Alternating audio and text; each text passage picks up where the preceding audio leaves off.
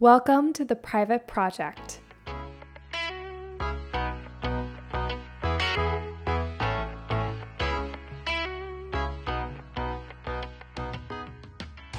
Welcome back, everyone. In this episode, I speak with Lauren Fly, a paintings conservator and collections manager based in New York City. She graduated magna cum laude as a double major in art history and historic preservation, with a specialty in architectural conservation as a member of Pi Beta Kappa from Mary Washington College. She then entered into the graduate program at New York University's Institute of Fine Arts, where she continued to study art history and trained in the CREST program in paintings conservation at the IFA's Conservation Center. She gained additional experience during her training at various museums and private studios, including the National Galleries of Scotland and Rustin Levinson in New York City. In 2005, she took up a one-year postgraduate internship at the Hamilton Kerr Institute, where she received a postgraduate certification from the University of Cambridge. She continued at the Hamilton Kerr Institute under a CREST fellowship focused on French masterworks from the Fitzwilliam Museum. Following the completion of her time at the Hamilton Kerr, Lauren worked privately in London and Cambridge, and in 2008 moved to the Netherlands to take up a position first as a paintings conservator for the Instituut Collectie Nederland and then at a private studio in the Netherlands. In her training and subsequent experience, she has worked on a great variety of paintings, from the sarcophagus of Ramses II to a 14th century Greek icon to a 19th century decorative scheme in a Nantucket house, to large contemporary pieces in mixed media. Her specialties extend beyond treatment, to include a longtime passion for collections management, best practice guidance, and raising public awareness and understanding of conservation. In 2011, she founded the Fly Arts Initiative, a fine art conservation and collections management practice based in New York, New York. With more than 15 years of international experience in paintings conservation and collections care, Lauren works with museums, private collectors, galleries, and other stewards of cultural heritage to preserve and protect their objects. She is passionate about promoting and demystifying conservation for the wider public, and loves talking about little things that can make a big difference. In this episode, we discuss Lauren's education, her time as a freelancer and private practitioner in England and Amsterdam, her transition to the States, working at a Swiss multinational, and starting Fly Arts Initiative. We also cover what a business plan is and how it can be helpful, the importance of collections management, how treatment has dominated conservation visibility, and ways to intentionally connect with people who need conservation services. And now here's my interview with Lauren Fly.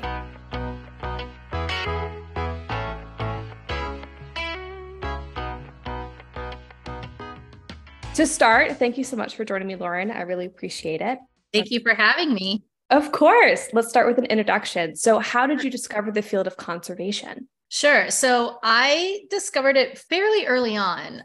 When I was 13, we lived in Rome for a year, and it was the first time I'd ever had an art history class and the first time I'd ever had a chemistry class. And that was just a quirk of the school that I went to that year. And my dad, not in a pressureful way, but just, in that curious way that parents are, was like, what do you think you want to do when you grow up? And I said, well, I used to either want to be a marine biologist or an archaeologist, like Indiana Jones. But I'm really liking these two classes. Like, I think they're really interesting. So, maybe something with one of those. And that was towards the end of the time they were finishing the Sistine Chapel restoration. So the photos had started to come out, and living in Rome, it was like a big deal. It was all over the papers. And so I read about it and heard about it. I was like, oh, that sounds pretty cool. I think that's what I want to do. And then I don't have to choose. It's art history and it's chemistry. And it's like, I get to be up close and handling, I like to have some sort of manual craft sort of aspect. And that was that. I really, truly just decided that's what I wanted to do and went for it. Like, went straight through, chose college based on that, chose,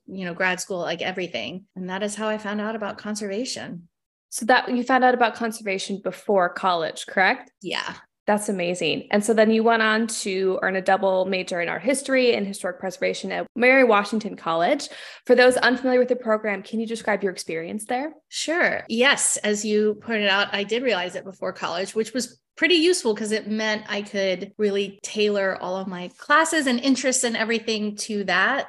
So for instance, I took organic chemistry when I was still in high school. I took it at the University of Utah my senior year because I knew I was going to need it for conservation. And I knew, I took the higher level chem class for IB. And so that's when I took that. And then Mary Washington was my number one choice for school. We did like a little East Coast tour of colleges because that's primarily what I was interested in before we moved to Utah my senior year of high school. And the thing that really stood out about Mary Washington to me was at that time, there were very few undergraduate programs in historic preservation or anything like that. And Mary Washington was really the only one. And so although you couldn't do conservation at that level, you could do historic preservation. And so I chose the architectural conservation specialty. And I knew from the museum studies class and other things that I would get a lot of great experience and information that would inform conservation, even if it wasn't necessarily a conservation class in and of itself. And it turned out to be hugely advantageous just because the way, thinking through objects, how to write reports, documentation,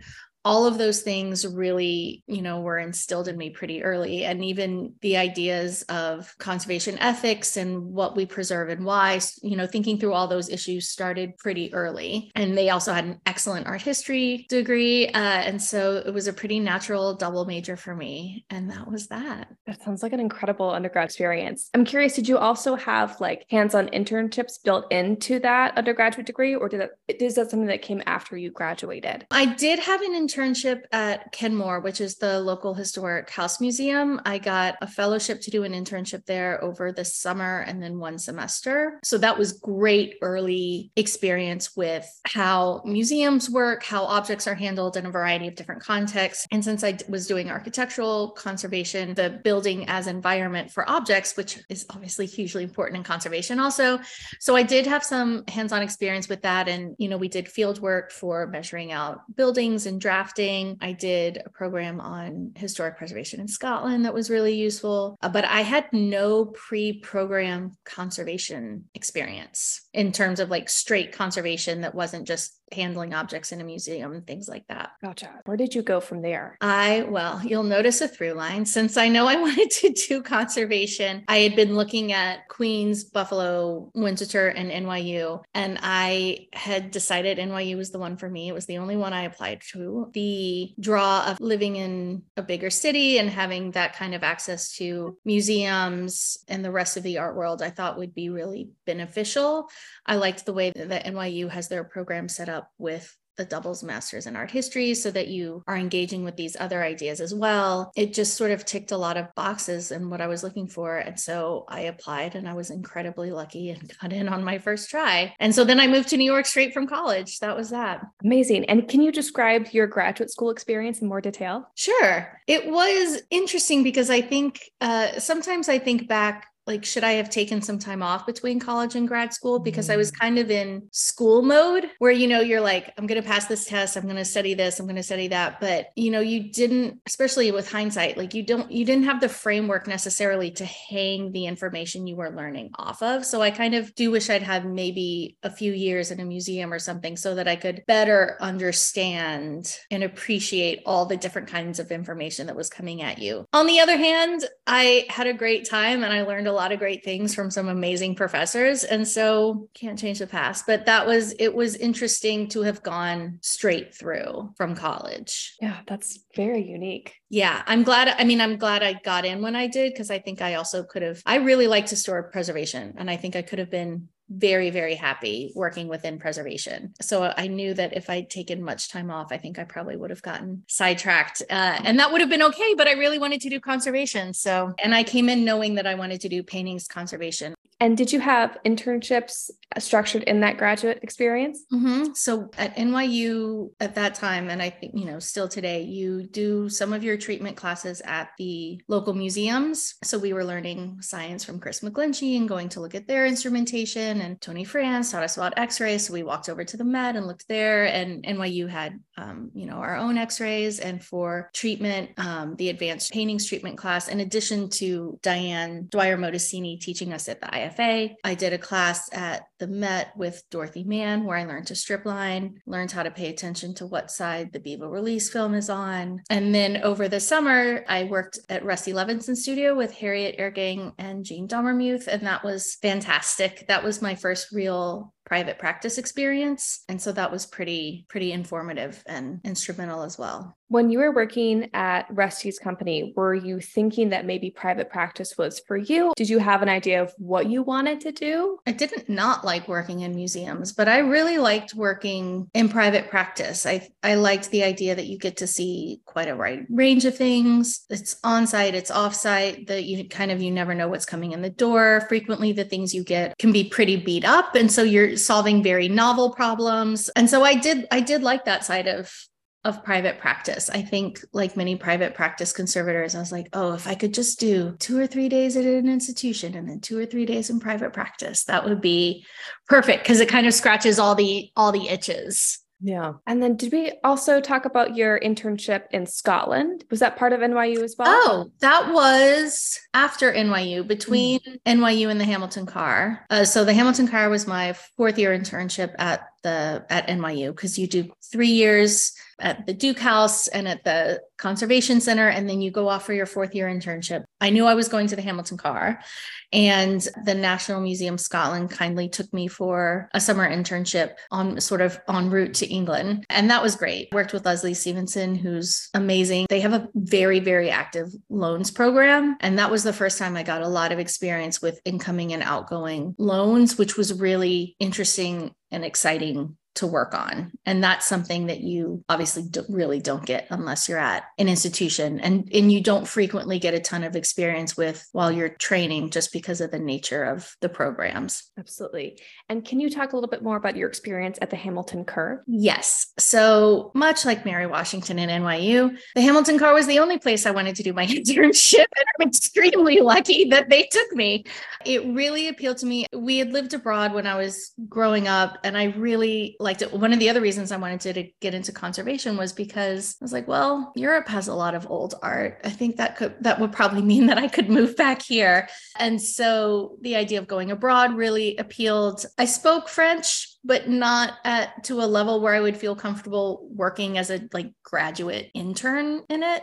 So then it was like, okay, what are the English speaking programs? And I really liked the Hamilton Car because they're a tripartite sort of institution. So they are, of course, the Paintings Conservation Department of the Fitzwilliam Museum at the University of Cambridge. They're also a training program in their own right, and they're exclusively paintings. So they take 2 painting students every other year, and then interns and fellows regularly throughout. And they also work as a private center. And so they do work for private clients, other national cultural institutions, and things like that. I liked the idea of still being in an environment that focused and encouraged training and learning. I liked being associated with a museum so that I could still get experience with loans and survey, all that sort of thing, and see how museums work. And then also continue to build up experience in private practice for, this is the different kind of clients. This is how you estimate. This is how, all of those sorts of things. So it just worked out perfectly. And I was only supposed to be there for 10 months, and I loved it. And I stayed for 4 years, and would have stayed for longer if I could have made the visas work. That's so interesting. I didn't realize that they had this sort of private practice aspect to them. That's really interesting. Yeah,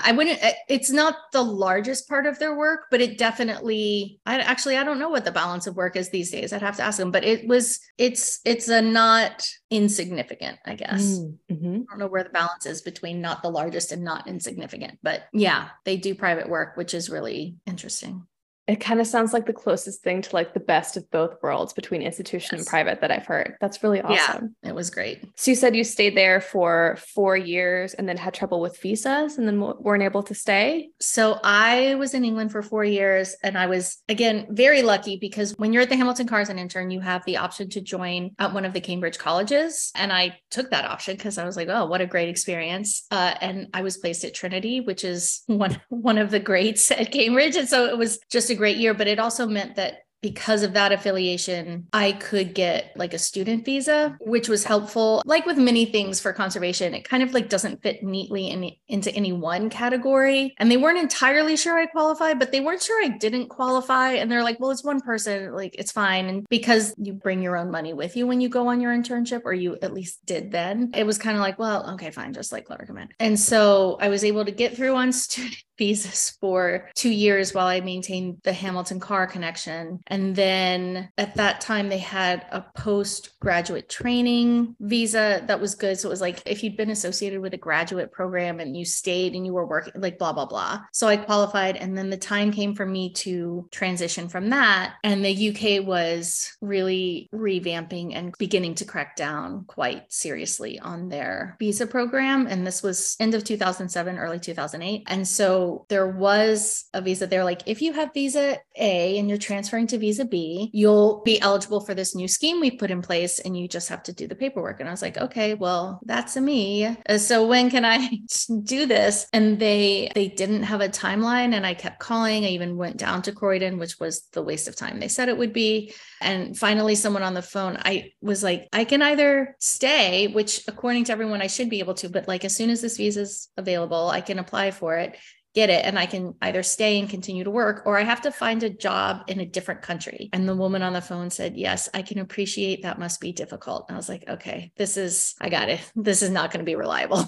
So it still is very difficult as someone who's not an EU citizen working in the arts, because especially in the UK, the salaries do not qualify you for most of the visas. Even though education-wise, we qualify as highly skilled, the salaries do not. And so that's when one of my dear friends, she was from the Hamilton Car and she was doing her internship at the Frans Hals Museum, suggested that I might look at the Netherlands because they had a lot of jobs. It was a great place to live. And so I did. Before we transition to talking about your work at the Netherlands, I want to go back a little bit. So I see that you did a little bit of freelance work still in England. Can you talk a little bit about that types of projects? And because I believe this is the first time that you've worked in the private practice, even as a freelancer, how did you learn how to structure your workflow? Yeah, so I did private practice for almost 2 years, like freelancing and things in England before I went to the Netherlands. So I was very lucky that Sally Woodcock was in Cambridge and that I knew her from the HKIM because it's a small world. And she has been the most fantastic mentor. And she was so kind and generous in hiring me for projects, but then also letting me project manage some of them and like sharing how she started, how she ran things, how she estimated. And so I had asked her, she had a studio in her back garden, and I'd asked her about, like subletting some of it, like paying by the day or by the hour if I wanted to bring my own treatments in. And she said yes. And then we kind of bartered, like I would do some work for her and she would give me studio time. It was just truly, I cannot credit her enough with helping with that transition and sort of, I really think, setting me up for private practice as an incredible model for smart ways to do things. And then I just freelanced at a couple of other projects, eventually had some clients of my own, and that's when the visas ran out. But really, Sally Woodcock, thank you. Amazing. Are there any tips or techniques that you learned from her that you still integrate in your practice today? Yes, I would say. She was always very good at client communication. So being prompt and just working smart, like not buying a bunch of equipment if you didn't actually need it, making things very efficient in terms of space. Like she had a studio in her back garden, and it was small, but still the range of treatments we were able to do was huge because she was so smart about how she had it organized and how she managed projects. I do frequently think about how she ran things. Sounds like a great mentor. So I'd like to go back now to your transition to the Netherlands. So your visa is running out in England. How do you make the transition to working in the Netherlands? I started looking for jobs. I had never even been there at that point. And so I just started looking, at the Icon postings at Icon, BAPCR, because I could have stayed in England if I'd gotten a contract job, but employers quite understandably didn't want to do the paperwork and pay the money when they could just hire an EU person. And so I started looking for jobs, and a couple months later, the Instituut Collectie Nederland, the ICN, as it was known then, advertised for 2 conservators, and I applied and I went for an interview and I got it along with my friend Kristen, which was great because we had each other to help with that transition because she was also coming from Cambridge as well. And that was that. So it was, I have to say, a pretty easy transition. I mean, I'm sure lost in the midst of time are other jobs I applied for and things like that. And I really didn't want to leave England, but this seemed like a great opportunity and a great place. And so off I went. Amazing. And so you stayed there for 2 years, is that correct? Yes. I think almost 2 years I was at the Zoekcollectie Nederland, maybe a year and a half. So we were hired specifically for a project called the Compensatieregeling, which was a comprehensive survey of all the Dutch government's holdings in embassies, offices, storage, everywhere. And so we were a part of that project. And then that project was winding down and I wanted to go into private practice. And so, so then I did. And I worked privately in the Netherlands. Can you describe this a little bit more about your experience of working privately in the Netherlands? Yeah. So kind of like England, I think the density of history and like cultural holdings in both, disproportionate to the size of the country in both England and the Netherlands means that conservation had been established as professions for quite a while. And there were some very well-known, like thriving private studios and a lot of work going on. And it's a very small community. And also you can get like almost everywhere within 2 or 3 hours. So, and tons of people commuted. And so it was easy to, talk to other conservators and sort of see what other work was going around and find people who needed freelance help. So much like England, it kind of started freelancing for other people and then went on a contract, eventually decided, I think I'd seen enough that I could try doing it on my own at that point. And so I started my own studio while I was still in the Netherlands. I think I started end of 2010, early 2011, something like that. And I started my own studio. Can you talk a little bit more about the logistics of starting your own studio in a foreign country? That's so fascinating. Yeah, there's something called the Dutch-American Friendship Treaty that encourages and facilitates Americans to be able to start their own businesses, open their own businesses in the Netherlands and vice versa. And so I was eligible for that. It was a low lift in terms of what needed to be done. I know that I needed 5,000 euros in the bank set aside for like the business, a business plan that had been reviewed and approved by a lawyer. Why they wanted a lawyer and not an accountant, I'm not sure. Maybe my accountant had also looked at it. And then I truly think that might be it.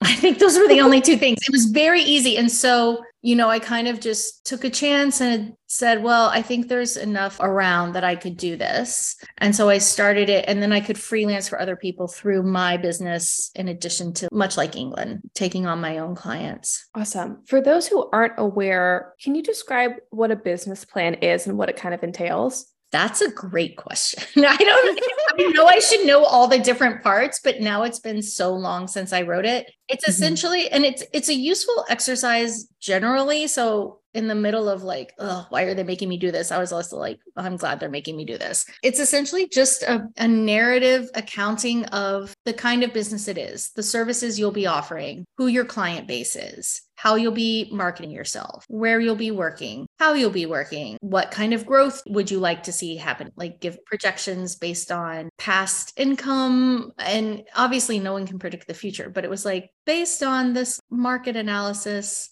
And the market analysis was just me talking to other conservators, seeing what was going on, and having worked there for 3 years at that point, kind of understanding what it would be like to work and how I would price the services and stuff like that. So it was good because it does give you something to work from. I kind of want that up and see if I even still have it. I'm sure I do. But that's a business plan, at least how I think of it. I think the internet will have much more. So that's so curious because that's the first time someone's mentioned a business plan, and I'm thinking, oh, yeah, but maybe I didn't ask the question that way. Interesting, but I would think people would. That's really interesting, actually. Right? I feel like that would be something that, like you said, would be useful in the process of making it. Yeah. Kind of like make your business plan explicit in a way you maybe might not have done. But I could also see challenges of like trying to integrate a business plan specifically for conservation. I'm surprised because you do need business plans for other things. Like, I think you need them for like applying for business loans. I mean, I haven't ever applied for a business loan, but you do need them. And maybe people are writing things that are business plans, but they're not technically called business plans. Fly Arts Initiative business plan. Here we go. All from April 2011. It has an executive summary, objectives, mission, keys to success, company summary, which is the company ownership, startup summary, startup funding, services, market analysis summary, market segmentation, target market segment strategy, service business analysis, competitive buying patterns, management summary, which is a personnel plan, competitive edge, which is your marketing strategy, sales forecast, and milestones, and a financial plan that includes pricing, a break-even analysis, and cash flow projections for 2 years. So it is actually what I said. That sounds so useful. I definitely want to have more conversations about this. Maybe I'll specifically ask a question about if you had a business plan when you started. Yeah, I would ask because, truly, it's something that I don't know that I would have formerly done if it hadn't been required of me. But I was glad that I had to do it because it's things you already know and you're already thinking about it. But the process of thinking through it logically and writing it down, like market analysis summary, the market can be segmented into 3 different groups: private clients, commercial customers, and institutional collections. And then writing down each of those 3 segments and looking at how their business works and how it flows and how the kinds of services they need. I even did projected workload distribution between market segments, each for the first 3 years. And again, it's not like if I didn't meet those targets, that was good, or if the distribution was different, that wasn't necessarily good or bad, but it was interesting to think through what I thought was going to happen. And it helped me kind of focus my efforts. I feel like it's also productive to like have something to aim for rather than like kind of leaving it non-explicit. Yes. I don't know where I got the template for this business plan, but I kind of want to look at it again because, man, I did a good job. It includes competition and buying patterns. So I talk about like who the competition would be and why a client would go to them instead of me. And again, it's not like you can always do anything about that, but just to think through it is quite interesting. The entirety of my personnel plan is Ms. Fly will be the Fly Arts Initiative's only employee. And it include like the marketing strategy. Again, it was useful to do. And I'm now thinking I maybe want to go back and do that again, like, update it. Is there like a business plan template in the CIPP library? There is not. So right now in the CIPP library, there is a boilerplate contract template for working in private practice with a separate document that has a couple of clauses that you could add or remove as necessary. So there's one that's like, we had them prepare one actually in response directly to member feedback that was like, here's the bare bones, like you must have. And then here's some clauses you could either take or leave. There's one that is a receipt of artwork. So if someone drops something off at your studio and then you release it back to them, there's that. And there's a clause about intellectual property. Actually, that's a great point. This would be a good thing to have. We are trying to build out the available resources for conservators in private practice within the group. We know that there's a lot to do, that there's a lot of demand. And so we are trying to get that going. And actually a business plan template would be pretty good. And also I think not be hard. I mean, it's like an exercise for you to do, right? It's not like you're necessarily publishing that anywhere. So I don't think it would be problematic. No, there's also so many resources available online. I will say that I'm sure I just found this online somewhere and adapted it for what our business needed. You have to break down your expenses between fixed and variable. So I had like salary, internet, phone, professional development fund, electronics, depreciation, and then the variable cost for like travel, office supplies, and project materials. There are so many things available online that it can seem overwhelming to look, but it's not hard to find a business development plan. And this was in 2011 that I looked. Like I can only imagine now how many more there would be, and like information about what is a break-even analysis, that sort of thing. That's a good point. Anything else on the business plan that's interesting that's included? How very low my hourly rate was at that time. It's really interesting. It's just funny to go back and look at what it was. Again, I think this was just sort of formalizing things I'd already known and had thought about. But now going back and looking at it, I can see the little seeds from whence many other things have grown. We're in this business plan that I just had to do for the Dutch American Friendship Treaty visa. So thanks. Acronym is DAFT, which gave my friends and I was an endless source of amusement. But tip of the hat to DAFT. Thanks, guys. Amazing. Okay, so I think we were talking about how you're doing a business in, correct me if is it the Netherlands? We're in the Netherlands still, correct? Yeah, we're still in the Netherlands. I start the Fly Arts Initiative. And so you had to have 5,000 euros in the bank. You made your business plan. Can you talk a little bit about the work that you did with that business? Yeah. Oh, I also just want to say there was a funny thing. I noticed on your list of questions, you asked how I came up with the business name, and that was also because of this visa. So in England, I think I was just like Lauren Fly, Fine Art, Conservation and Restoration, or something like that. And I definitely wanted the name Fly in it because it is, for better or worse, it is very memorable and people tend to remember it. But the lawyer who was helping me with the visa, this particular visa, had said, again, because conservation doesn't really fit into a category, he was like, if they don't really understand it or they don't see how it applies, they might just say no. So you want to like give them as many chances to say yes, as they can, like make it easy for them to understand what's going on. So they were like, do you do anything else that's not conservation? I said, sure. Like I do some editing or I teach, there's a lot of things I want to do. And specifically, he said, don't say conservation and restoration because it will make them nervous that you don't have enough other revenue streams, like if the business goes in a different direction. And so I said, okay, so I was trying to think of something that had fly in it and that had art in it. And initiative just seemed to kind of fit the bill. And so that was that. Amazing. And so I have a question about space. Where did you make space for this business in the Netherlands?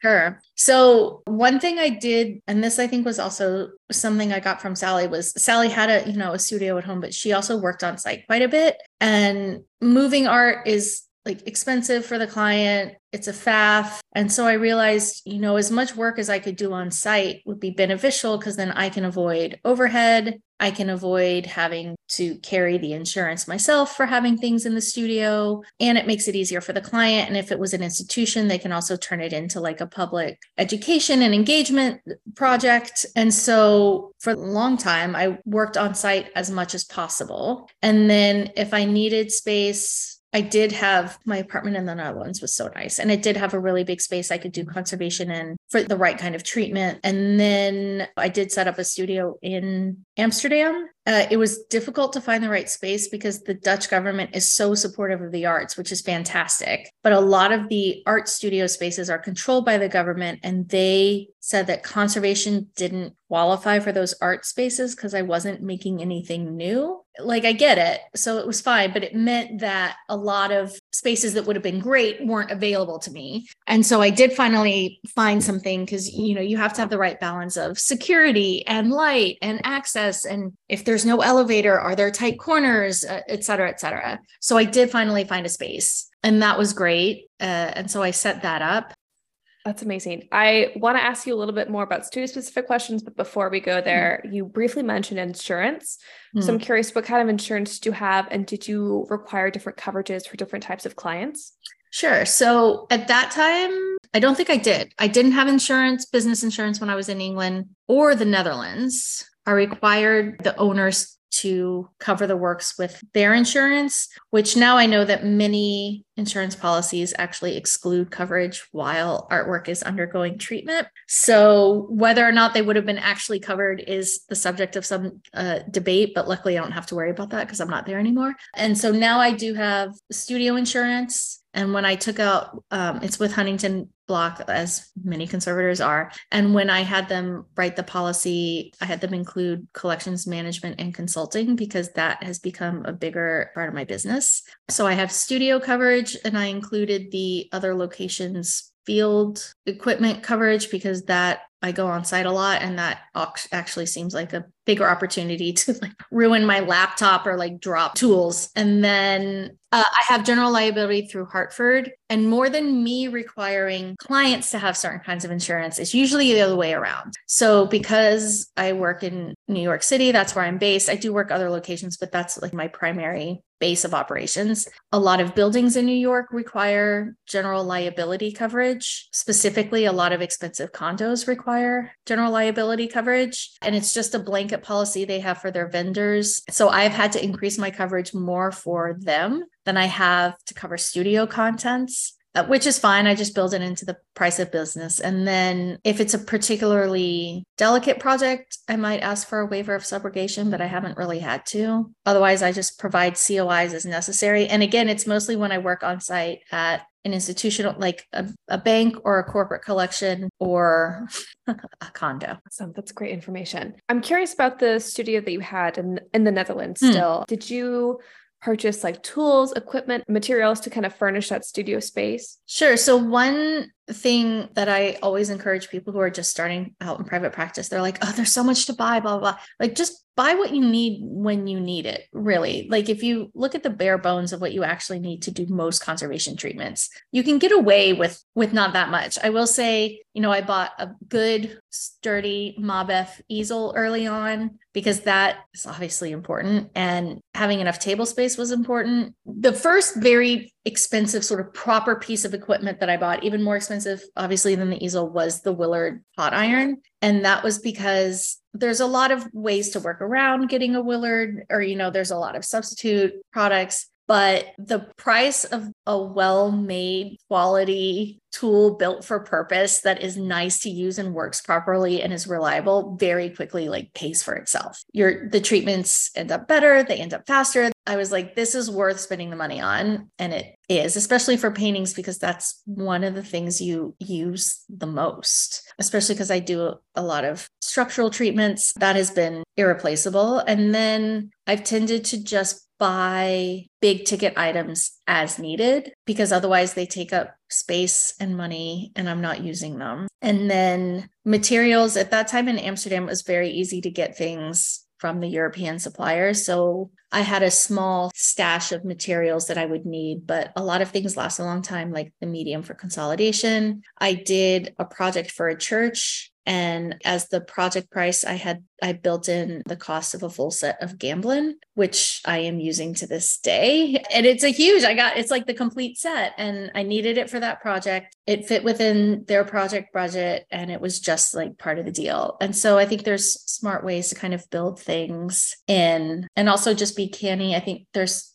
some of the Facebook groups have really good tips for where to find things on the secondary market, dupes, or tools that aren't meant for conservation, but can be really useful, that sort of thing. So I sort of built it up. Now the studio holdings have grown to include quite a lot of things. I just want to make sure I have this correct. You started your business in the Netherlands, and then did you transition to Richmond, Virginia, and then to New York City? Yes. Okay. So it's because I really liked the Netherlands. I liked Amsterdam. I liked the work, but that year, 2012, at that point I had a roommate. They were leaving, so I needed to replace my roommate. I needed to renew my business visa, or my business paperwork, my personal visa. And 80% of my friends were expats, and they were all leaving Amsterdam. And I was like, I've had a good time here. I don't know if it's my forever place. I've been here for 4 years. And if I wasn't going to stay there forever, I wasn't sure how much longer I needed to stay. I was like, maybe I should try living in the States again. And your family is getting older, things like that. And so I wasn't sure where to move back to in the States. My father was in the military, so I'm not really from anywhere. My parents have lived in Tampa, Florida since the mid-90s. I lived there intermittently growing up. Florida was not for me. I don't like hot weather. And I hadn't really done a good job of keeping up business contacts and networks in New York. So it seemed crazy to just show up in New York without a job. And so I wasn't sure where I wanted to live. I thought about San Francisco, stayed with some friends out there for a few weeks, but I think I'm just a little too East Coast. And my sister was living in Richmond, Virginia, which is near where I went to college. And she was like,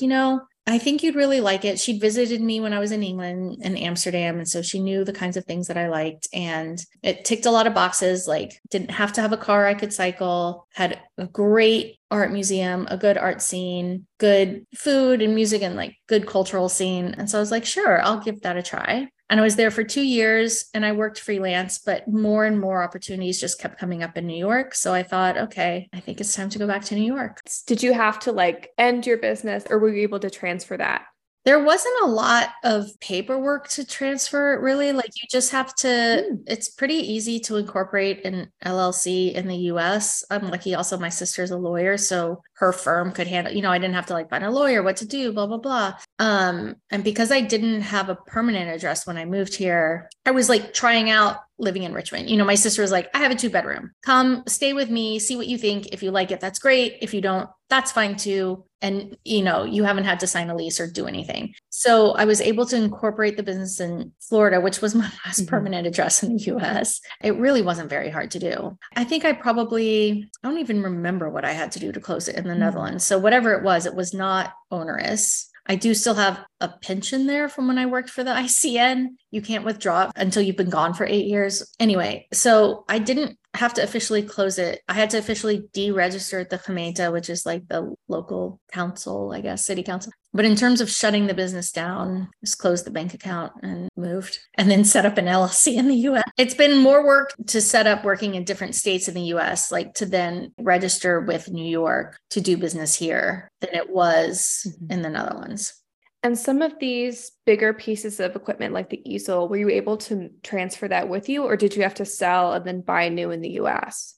I sold a huge amount of stuff. I sold the biggest stuff. I brought the easel with me. I sold the tacking iron because at that point I had a different tacking iron. I really liked it. It was made by this Polish company and they just started making it. I bought it through Duffner and Johann, but given the difference in currents, it wasn't worth trying to adapt it. So I gave that to my friend who says it's still going strong. And in fact, she's just passed it on to another conservator. And then I kept my palette, the Gamblin, hand tools. I kept my spray gun. But then everything else, anything big, I left. All the studio furniture, the flat files, all of that, just because it was too bulky and moving it didn't make any sense. If I didn't have a place to put it, it wasn't worth the expense of moving it. So I mostly gave it to friends who are conservators or stuff like the flat files I put on Craigslist. So how long were you in Virginia before you made the transition to New York? 2 years. And at that time, how did you sort of establish clients? Did you still have connections from your time in college, or did you kind of have to start fresh? A little bit of both. I had some connections from my time in college, so that was good. I taught a couple classes for them, got involved with the Virginia Conservation Association, so met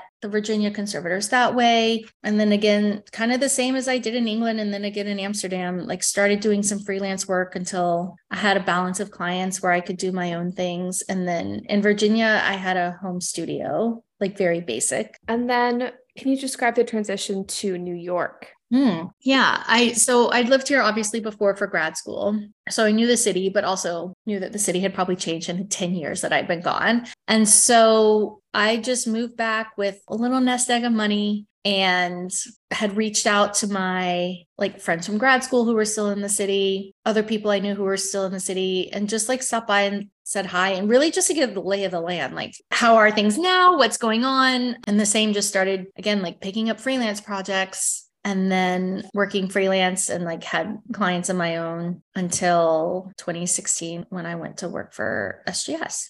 You briefly mentioned working at SGS. Can you describe that business and your experience there? I absolutely can. SGS is a large Swiss multinational, which is something I think most conservators would never picture themselves working at. I certainly didn't, but they were opening an art services division that had already been operating in Geneva for a couple of years. And they had a technical lab, and their art services were not based on treatment. There was no bench treatment. It was entirely focused on documentation and technical analysis. And so I first met with the person who would become my boss, Jan Walter, in New York, because they were talking to conservators in private practice about becoming people who would do the condition reports and things like that, local experts. We were just having a coffee and he was asking about my experience. He was like, we have this job open. He was like, please consider applying for it. I was like, I don't know. I thought a lot about giving up active treatment. And so that was kind of part of it. And then weirdly, I didn't want to be seen to be selling out. I don't know what I was thinking. I asked two of my best friends who are also paintings conservators and have known me kind of the longest. I was like, I don't know. What do you guys think? And they were like, kind of seems like a great opportunity. I really think you should do it. And they were like, if the worst thing that happens is you don't like it, you can quit and go back to your studio. I was like, okay, good point. And so I interviewed and they offered me the job. And I have to say, it's probably one of the best business decisions I ever made. I found I did not miss active treatment as much as I had been afraid I would. And I made sure when I negotiated my contract with them that I kept my business running so I could do work on the side if I wanted to, obviously not for anyone who was an SGS client, but I could do work on the side if I wanted to. And I never did. One, because it was very, very, very busy, but also because I've found this part of it very engaging. And I really credit it with also crystallizing something that I kind of had swirling around in my head for a while, which is that I enjoy treatment. But the other thing I really enjoy is collections management and consulting. It is because there's so much art out there, and conservation still remains not visible to a lot of people, even people who should know better. People with, private collectors with expensive art, the specialists at the auction houses and art advisors who have their own places and do wonderful work, but are not conservators, are stepping in on a lot of these issues. And the good art advisors have conservators they work with and things like that. But I just saw this real need for conservation ideas, materials, methodologies, and practices. There's a lot of space still to be populated. And this job at SGS made me realize, I really like that part of it. And it makes me feel like I'm helping more art. I'm a perfectly good paintings conservator. There's a lot of great paintings conservators, especially in New York. And if I can help get more art treated and take care of it better, that means a lot. I really like that part of it, the sort of client education and demystifying conservation for a wider audience and learning how to talk to different allied professionals. Because I think at the end of the day, we all care about art and everyone cares about it in a slightly different way and for different reasons. And so you just have to understand how to talk about conservation people in a way that they will care about. Yeah, I think communication in conservation is key, which I'd love to discuss a little bit more with you about. Sure. But before that, I would love to define for someone who's maybe only thought about conservation in relation to hands-on treatment work. What does collections management mean, and what kind of services can you provide as a conservator in relation to that? Sure. I think there's a lot of conservators who only think of conservation as being hands-on bench treatment for a lot of things. And this is kind of one of the drums I like to bang. There's a lot more we do. And I think a lot of our work as conservators is shaped by where we work and when, and the projects that happen to be there. So I just happen to work at a lot of places that had this kind of aspect to the work of the conservator, or there were institutions that had this kind of work and conservators were the ones to do it. So collections management I think of it as, it can include conservation, but essentially it's all the other things that you have to do to take care of cultural heritage objects. So that's monitoring their environment, doing preventive conservation, integrated pest management, advising on shipping, how to ship, how to install,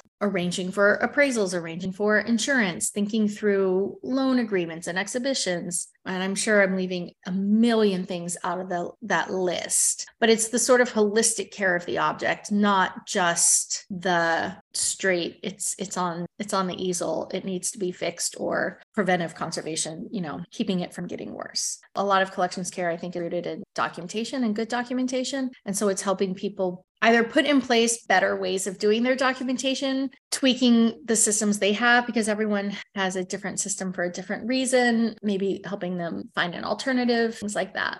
And if someone is interested in providing these services, what are some kinds of institutions, organizations, or collections that they can contact with? How do you build these relationships with these institutions that have these needs? I have always found the best way of getting clients and building a network to be in-person networking. So I'm fortunate that in New York, there's a lot of these kinds of events and things. So, and reaching out to allied professionals like the art insurance people, art lawyers, corporate collections, appraisers, kind of just being around really. But there's no shortage of places you can look to for people who might need that kind of thing. So local historic house museums, local historic societies, regionally based foundations. Essentially just look for cultural heritage in your area and start going to events, pay attention to the things they say they need, make friends even with grant writers and development people, because they're the ones who enable a lot of that work. And it's not even just about making friends. It's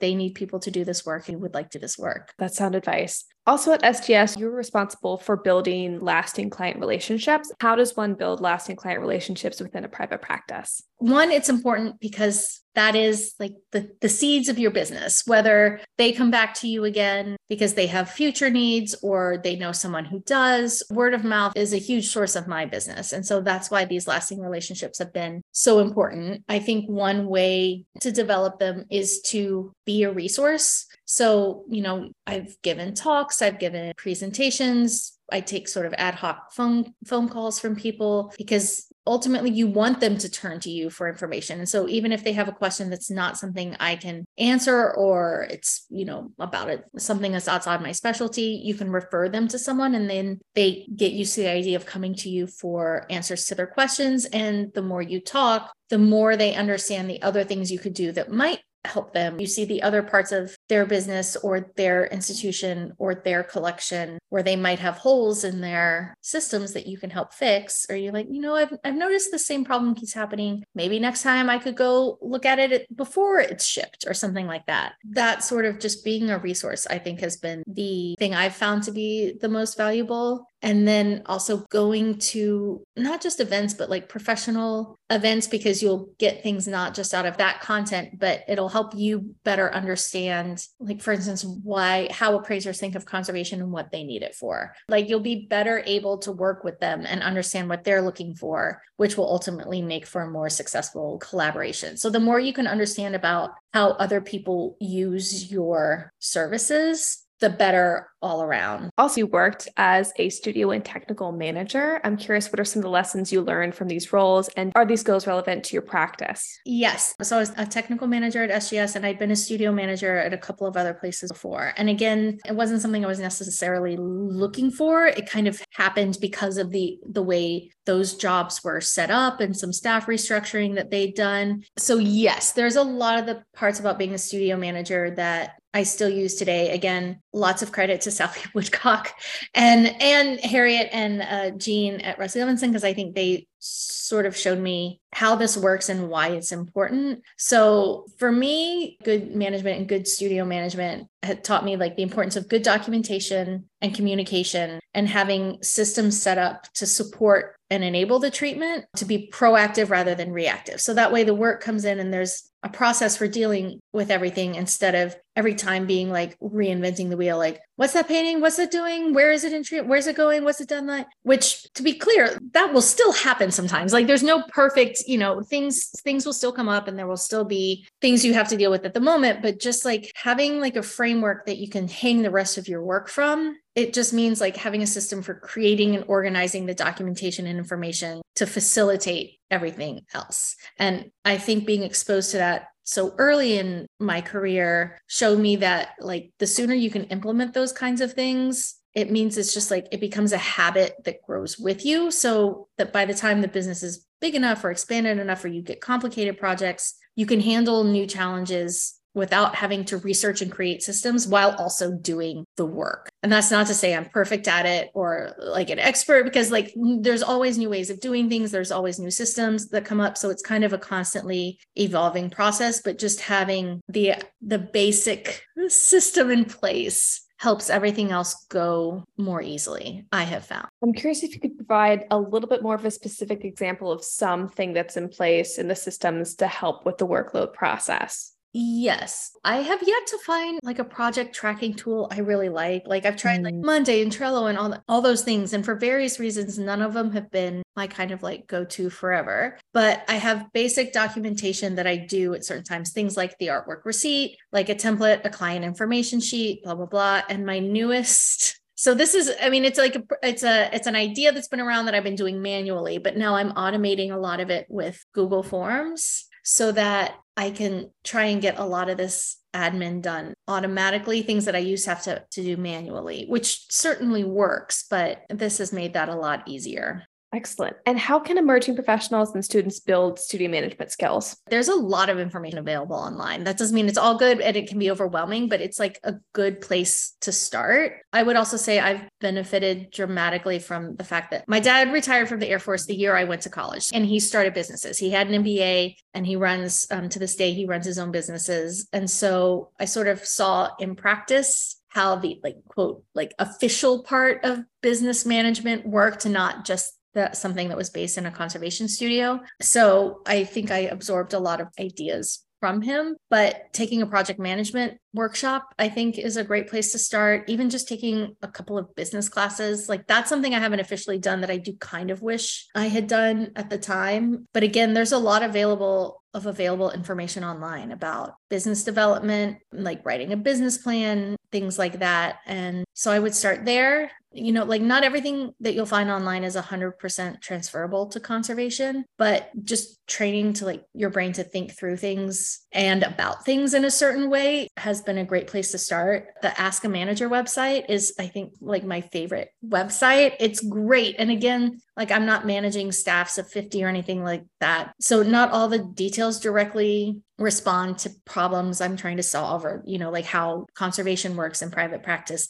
But the overall idea about how to run a business, how to interact with people, how to think about things has been really helpful and really important. I also think other conservators, like you were saying, how the impetus for your whole podcast started was other conservators are great sources of information. I think most of us are pretty happy to talk to other people and help people get started. We all did it. As part of CAPP, I am trying to like help us get more resources together and out there. Yeah, ask around, look at the forums. You've probably not been the first person to have this question. It definitely won't be the last. Yeah, that's so true. So you worked at SGS for 2 years. Yeah. And then at that time, did you transition fully back into your own private practice? Yeah. So they decided to close the art services department, which coincided with me actually wanting to do like a little more back in private practice stuff, because working for a big multinational, there's lots of liability because, there were certain things that I wish I could have done, but we weren't able to. So it was like a nice little transition back into private practice. And really the people and the contacts I met during those 2 years at SGS were super beneficial. So it was pretty seamless. And I was glad that I had kept all the business paperwork up because I could just kind of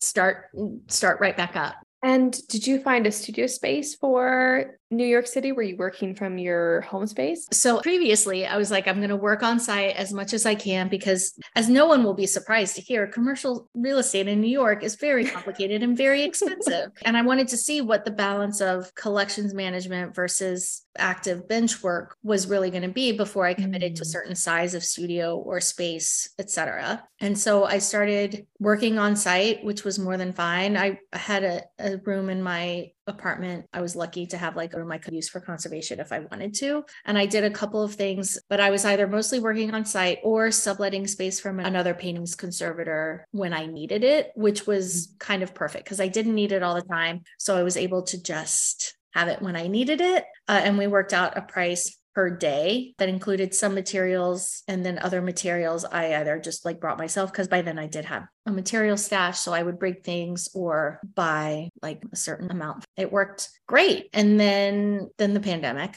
And so sharing studio space was no longer very realistic. And I got a project that was big enough that I was like, okay, I think I can start to look at studio spaces on my own. And I did. And I was lucky to find one, like a 15-minute walk from my house. And well, I live in Park Slope and the studio's in Gowanus. And I was there for 2 years and then wanted a bigger space with some different amenities. And I was very lucky and found one even closer, just a 10-minute walk from my apartment. And so that's where we are now. And for those 2 studio spaces, did you have to do any renovations or adjustments to customize them into a conservation space? The first studio space needed just a little extra paint and things like that. And then the second space is new construction. So It's pretty good to go and it has a nice massive terrace with like a view of Manhattan. So that's great. And like lots of big windows. And I purposefully haven't done any build out of it right now because I wanted to see how I actually use the space before I committed to installing things, which I think has been smart because now everything's flexible. I can move the tables, I can move the easels, I can move the paintings racks, I can,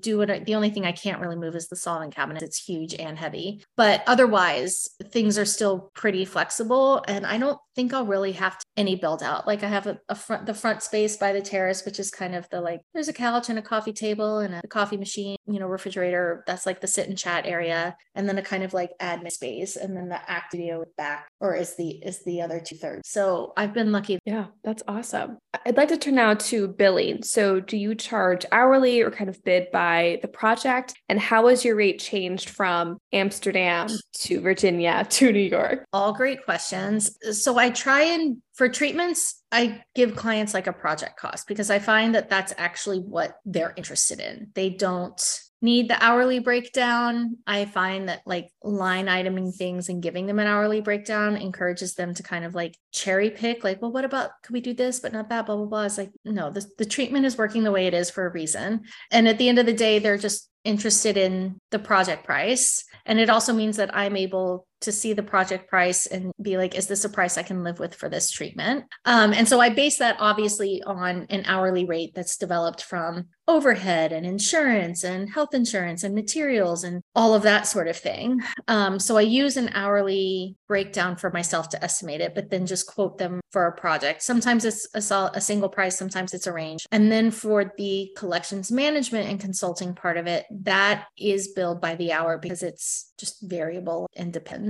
So I bill in 15-minute increments. Having just looked at that business plan with you for what my hourly rate was in Amsterdam in 2011, it is quite different now. Again, that's based on just a whole different set of calculus than it was previously. Even in Virginia, my hourly rate was different because in England and the Netherlands, you have socialized healthcare, you have a lot of other things that are kind of taken over. The cost of living at that time wasn't so big there. Virginia is obviously cheaper than New York. And even in the States, like my health insurance was a different price than it is in New York. And it has varied quite a lot. And now I have an hourly rate. There is also, you can tell some clients or some projects are going to be much more complicated to work on than the client thinks they are, or that there's a set of circumstances like a lot of other people involved that mean the scope of work is going to change and the timeline is going to change and it's going to become much more of a drain on time and energy than the basic project itself looks like at the beginning. And so I do account for that in the project as well. I don't charge for admin time really. Like I build that into my hourly rate, and emails and phone calls are kind of included. But then there are these projects where you know that you're going to be spending 30 hours doing admin for a 15-hour job. And, it's going to take a couple of days. And so you have to account for that somehow.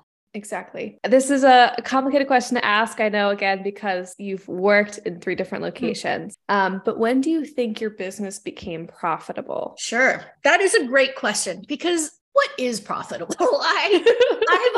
I've always paid my rent on time and been able to eat every week. And so I think, I'm a single woman working in the arts. That wasn't nothing for a very long time.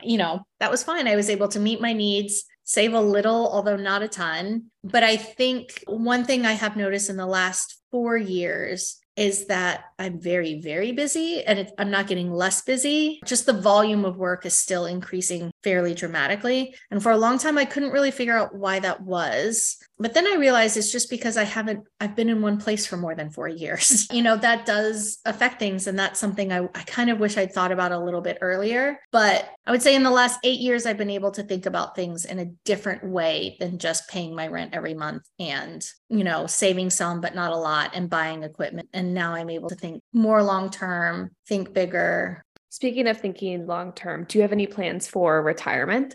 Such a great question. One thing I need to do is get my pension out of the Netherlands. That is step one. I do have a pension in the US or a 401k or whatever. I need to sort out that paperwork. I do not have an official retirement plan. It is something I am working on. It's evolving, but no, I don't have any official plans. I think retirement and conservation is also a very interesting issue in and of its own that I know people are starting to talk more publicly about now. And I think that's important, especially it seems with conservators, a lot of us have more of our identity tied up in our job than perhaps other professions. And so I think that's really interesting. So no, I don't have any specific plans. It's an evolving, I'm trying to be more intentional about it. And again, finally, just deciding to stop moving has really helped that.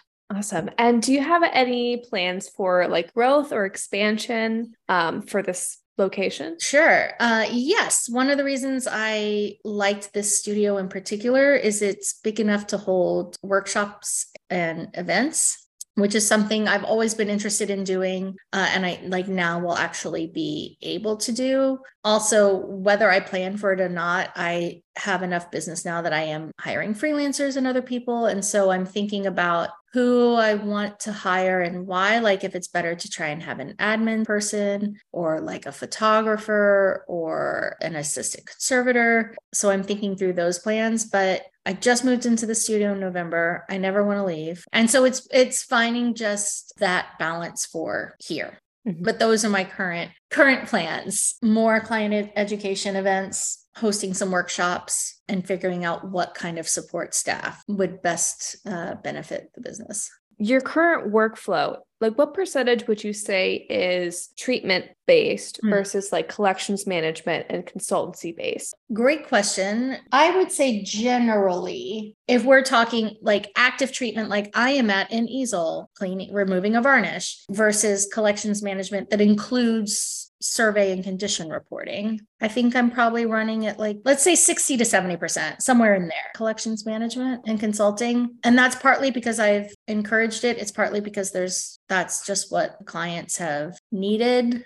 And you are currently working with AIC in the CIPP, or Conservators in Private Practice group. Can you talk a little bit more about the work that you're doing with that group? Sure. I started as the assistant program chair and then the program chair. And then last summer, I was elected chair. Private practice can be very lonely in a way that people don't really talk about, or at least it's not the most commonly talked about thing. And I think volunteering with AIC gives me a level of engagement and outreach that is like important, frankly, just for me, like in a very selfish way. And then also it's important for private practice people to stay engaged with the profession and help move it along. Some of it is like, these are resources I want to have available to me. And so I'm happy to help try and develop them. It is hard to balance volunteer work with private practice because everything is billable hours, but I think of it in the same way that I do admin and business development, which people never really tell you how much of your time gets taken up with that, but it's important in its own way. And it helps me stay engaged with the business in a different kind of way. And so we're working on things that are really just kind of bringing together these ideas for sharing information, sharing systems, being a support for each other professionally. We're trying to get those set up. It's not always a timeline that I would like it to be, but it takes time to get all these things done, and we're all volunteers and we all have things going on. So I'm excited. I know we're recording this, and you said this will come out probably in August, but I'm getting ready to leave for Jacksonville on Wednesday for this year's AIC conference, and I'm excited to see people there.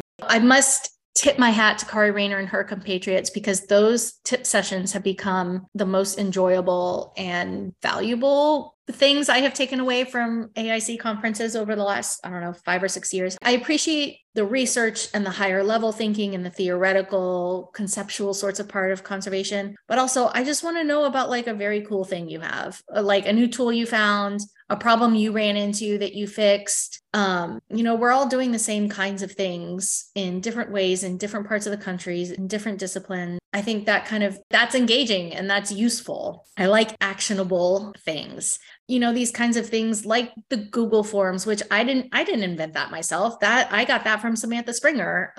The Google Forms with Document Studio for automating a lot of things. And now I'm talking with Rachel Ehrenstein because they use Airtable, and I think Document Studio can be a link from like Google Forms to Airtable. There's all these different ways of doing that. If we actually talk to each other about what we're doing, can be very constructive. And I don't think there's any reason not to share that information. So those are the kinds of things for CIPP. And we started this peer-to-peer support network, which is, again, just like connecting people like, hey, I have this weird question, or I have this client. Has anyone ever had to deal with this kind of thing before? What do you think? Just providing more resources for people in private practice and support. Because I think at the end of the day, that's one of the things that makes the most difference.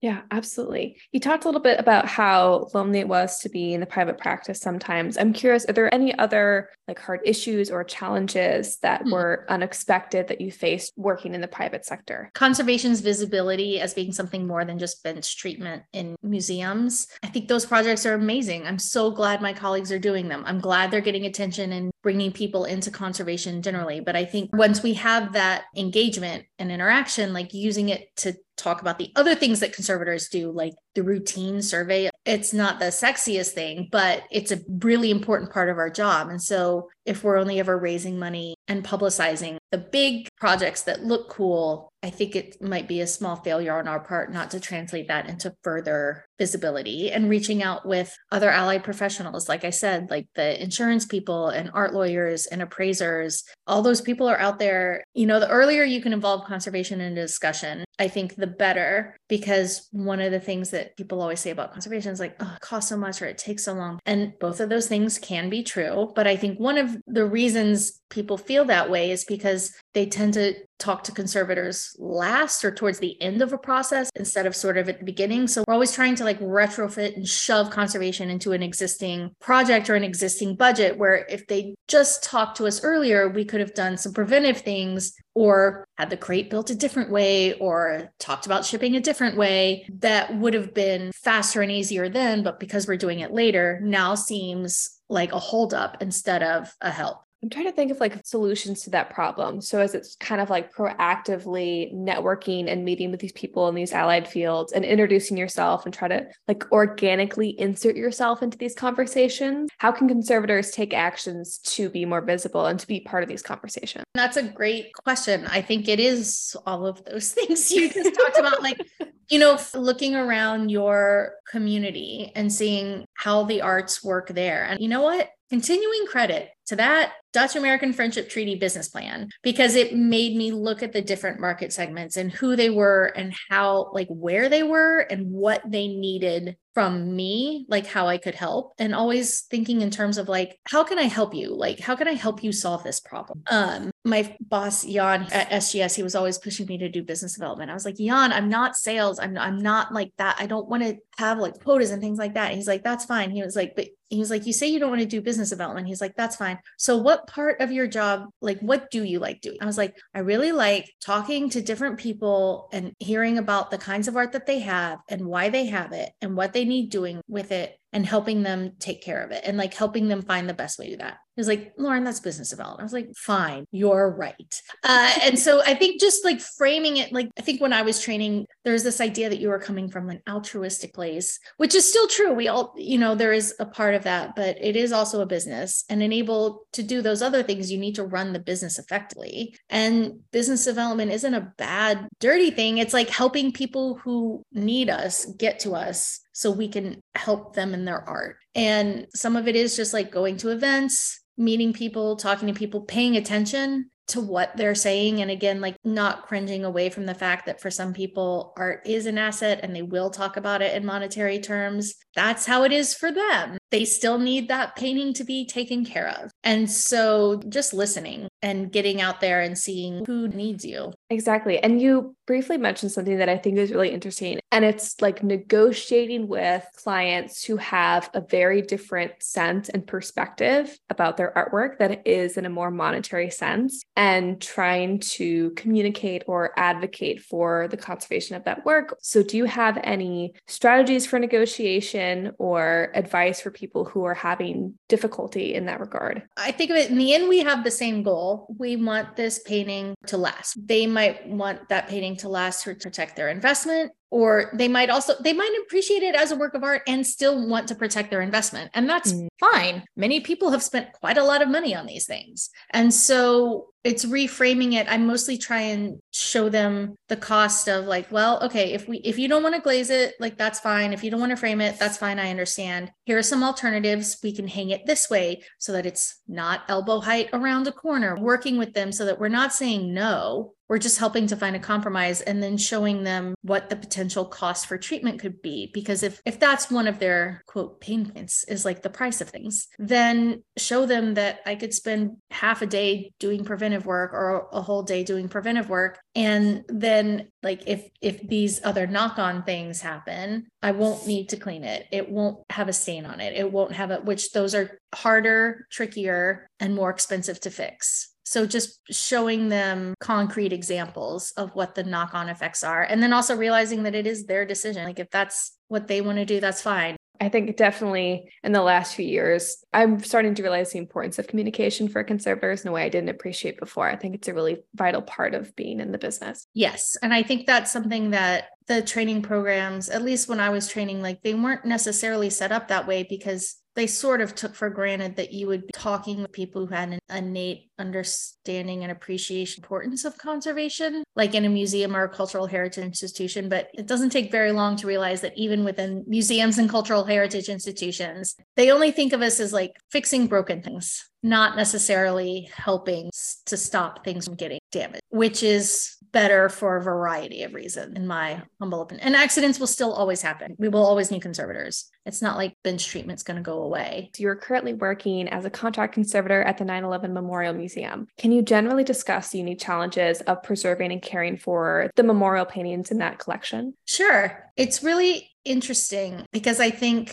for most of us, if not all of us, like 9/11 is something we had direct experience with or direct memories of, but in 50 years, that won't necessarily be the case. So in some ways, it's just engaging with the same kinds of paintings that older memorial paintings were, but we don't have that personal association with anymore. There's a lot more consideration of the family and the artist. I think one thing they do that's really amazing that frankly, I wish more museums did was they always try and include an artist interview with acquisition of the object, with accessioning it into the collection. And for them, I think the point is more, it is documenting that memorialization and that personal experience. But it's also a great chance to talk about materials. And, if you have questions, why? And there is this existing connection with the artist, which is certainly not true of every collecting body. There's that kind of more direct personal connection with the artist. And then it is interesting. Some of the works are obviously very, very moving and very touching, and they can be like very sad. It's obviously easier to put that aside when it's an abstract work instead of a figurative work. It's a really special thing to be able to be part of helping these memories persist in a direct way that's concrete and visible and not abstracted from an older work. We're going to transition to advice. So what can pre-program and graduate students do now to prepare for starting and running their own practice? Sure. I would say take a business class or two. I think that's good life advice, maybe, but definitely if you're interested, I think it's even good for people who want to work in institutions because there's still budgets and all sorts of things that, it would be good to have a business class for. I think reaching out to other people in private practice, we're all fairly nice and fairly open to sharing. And if we aren't in your area or in your specialty, we can refer you to, pass you on to someone who is. And then I think maybe my biggest piece of advice is to pay attention to the kinds of things you really like doing within conservation and finding a way to highlight and make that a part of your business, because you will ultimately be doing that thing a lot. And so it is good if it's something you enjoy. It'll keep you excited and engaged and wanting to learn more. Amazing. My last question is there anything that I missed that you want to include in the interview that we didn't touch on? I think one of the problems for conservation is that as much as what we do is the same, the place where we do them is very different. And so like the ways I connect with clients in New York is potentially dramatically different the way that someone in Santa Fe connects with clients.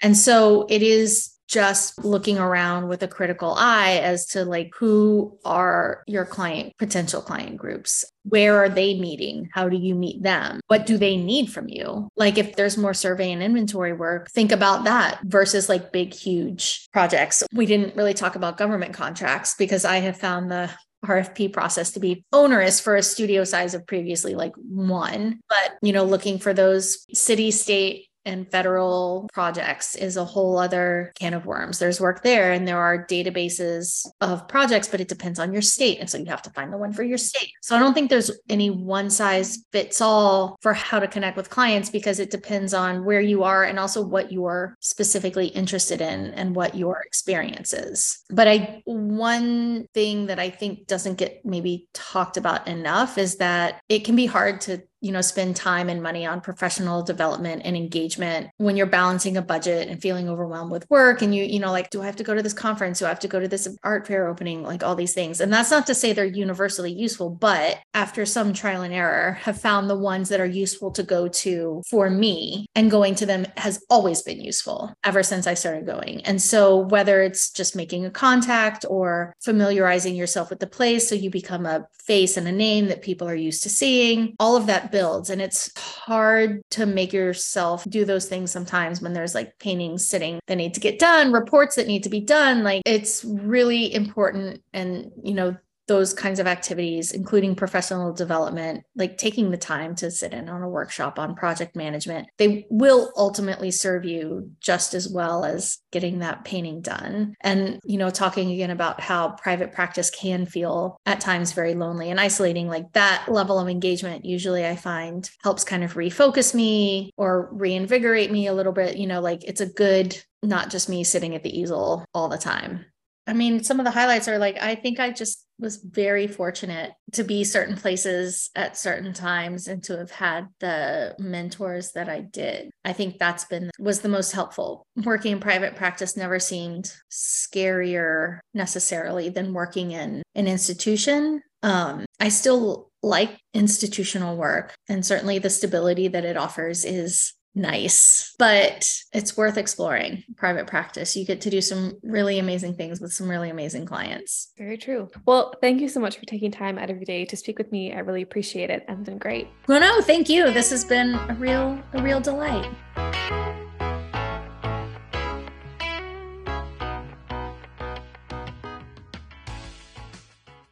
Thank you so much for listening. For more information on the podcast, please visit theprivateproject.com. On the website, you can view a complete episode list, submit your feedback, and donate to support the project. All donations go directly to the interviewees, who take time out of their busy schedules to talk to me. This also incentivizes those not in my network to be interviewed and allows me to bring more diverse content to you. Thank you for your support.